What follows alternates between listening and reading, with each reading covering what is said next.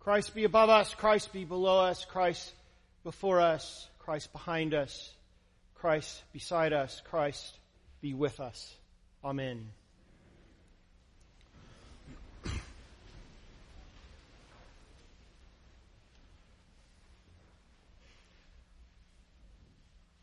I'm very close friends with a good shepherd.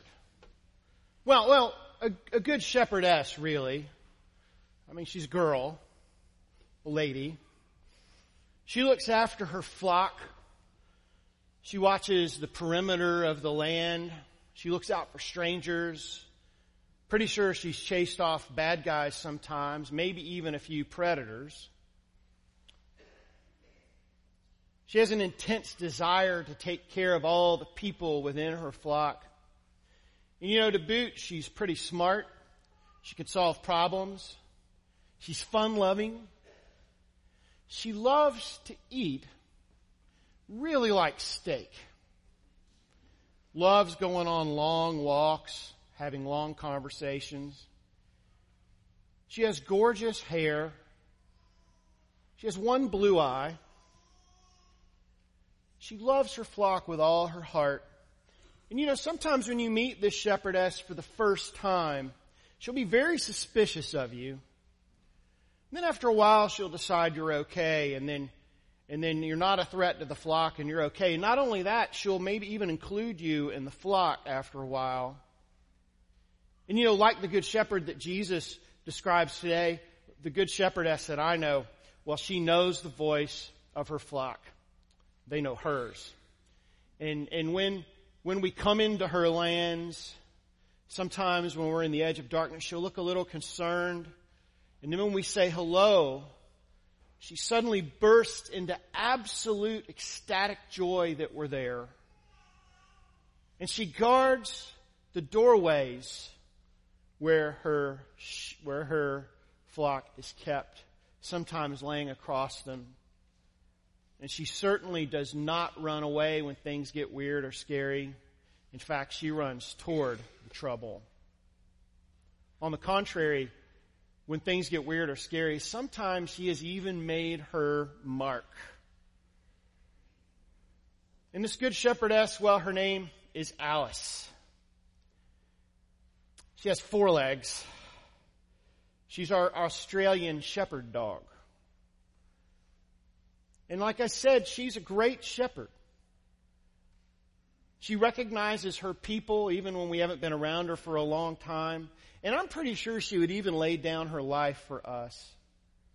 And we all kind of understand the idea, the image of good shepherding, don't we? The King of Love, My Shepherd is probably one of my favorite hymns. 23rd Psalms, the first bit of scripture that I learned in public school in a different age. When I was in 3rd grade, my teacher, Miss Lyra Booker, made us all memorize the 23rd Psalm, which y'all did a really good job on leading us on today, by the way. And so we all know about good shepherds. And all of you, if you sit and think for a moment, you probably at this moment can name people who are good shepherds for you. And if you think back far enough, all of you can probably remember the good shepherds that you have had in your life. And you could probably name characteristics of those good shepherds. And so we are surrounded by good shepherds, aren't we? But Jesus, at least during the time that we hear the most about him, during his active ministry, he was not surrounded by many good shepherds. In John 9, just before he gives us this lovely bit of poetry, this imagery of who God is and who he is to us, Jesus and the disciples see a blind man, and the disciples ask that great question. They say, who sinned to cause this man to be blind, himself or his parents? Totally missing the mark. And remember how Jesus responds. He spits in the dirt and makes some mud, and he rubs it in this man's eyes. and the man can see again. But then the Pharisees call this man out on the carpet. The Pharisees really feeling threatened, really feeling like their community is under threat with the healing work of this itinerant preacher, this Jesus.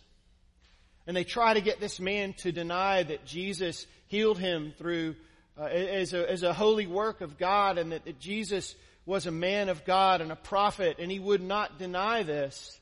He just said, all I know is this man healed me. And so, when this man will not deny Jesus, they throw him out. Pretty bad shepherding, wouldn't you say? First of all, telling a man who was once blind that he was blind because somehow he deserved it. Somehow someone did something that he had no control over that caused him to be blind. But Jesus comes through all that noise and heals him. And this healing stays with this man, and he refuses to listen to them. And then Jesus tells the Pharisees that they are the ones that are really blind. And he goes on to describe what the good shepherd is like. And see, in Jesus' day, these were the voices that people were listening to. These were the leaders that surrounded the people of Jesus' day. These were the shepherds of the many flocks that were in Jesus' day, telling people who they were. So, maybe on this Good Shepherd Day, we might do well to think a bit about bad shepherding, perhaps. About the pervasive influences that guide us sometimes, that feed us, that sometimes move us to action and even keep us in inaction. What are the voices that we listen to? The voices that tell us who we really are. You know, our phones, these little things that we carry around, they turn out to be a pretty impersonal but really pervasive influence on our lives. And you know, they even know our voice, don't they? Last night, my wife was trying to get Siri to find a recipe for her online. And all we have to do now is say, "Hey Alexa, hey Siri." We get custom-fed ads for stuff that we probably like. I tend to get a lot of weight loss stuff lately. Go figure. You know, sometimes I even listen to them, and I click on their links, and I buy the stuff that they tell me that I need. Not only that, but I find myself lately addicted to the endorphin rush I get from this little drug called Outrage. And you know, my daily dose I have every morning as I stroll through the news feed. And I know that many mornings the first thing I look at or think about is found in The Guardian or Huffington Post. And I find fresh outrages to get my heart rate up, to keep my anger fresh. And like the people of Jesus' day who were spiritually blind, this can keep us spiritually blind, can't it? We listen to all these bad shepherds around us, and we can't remember who we are anymore. We can't remember who each other is anymore either. We're kept divided up and split into various demographics. And it seems like our souls are not led by the King of Love, but they're led by algorithms, aren't they? But we have a shepherd that we can trust, don't we? And thank goodness, because public figures, and I mean all of the public figures here, I'm being nonpartisan in this moment. Public figures on a national level especially always seem to tell half-truths and often seem to be more interested in their own self-interest than in us, and often seem to have questionable loyalties, don't they? So the influential voices of our day are not voices like Jesus, but they're the people who spend hours with us on the TV and on our phones, not by laying down their lives for us, but by lording some image of what life should be over us. So I think we know a lot about bad shepherding too, don't we? But we have a good shepherd. And this is the good news. We are given an alternative to this. Jesus is the good shepherd. Jesus is the one who knows our voice. Jesus is the one who will be with us in good times and bad. Jesus is the shepherd, he says, who leads us not by command and control, not by violence or deft use of the shepherd's crook, but by self-giving love. So on this Good Shepherd Sunday, our challenge today is to discern those voices that we let into our lives and to work to turn our ears and our hearts towards the Good Shepherd. It is in that moment, in that time when we turn ourselves towards the Good Shepherd, it is then that we can take on the work of being promoters and consumers of voices that promote this good shepherding, can't we? We can be the voice of the Good Shepherd.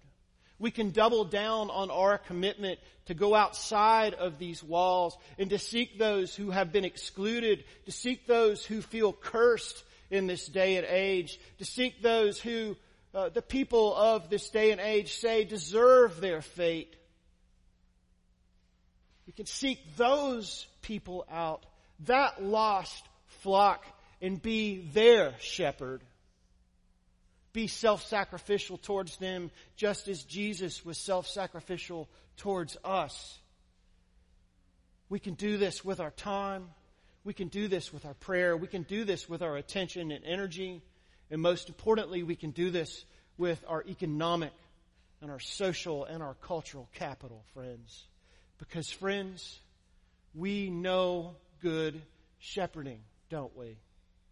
Because all of us are like sheep that have gone astray. And all of us have been led at one time or another back to goodness and mercy by so many good shepherds. And then we can see one another for who we really are. The blindness can fall from our eyes, and even amidst the noise, sometimes we can be and we can hear the voice of the Good Shepherd.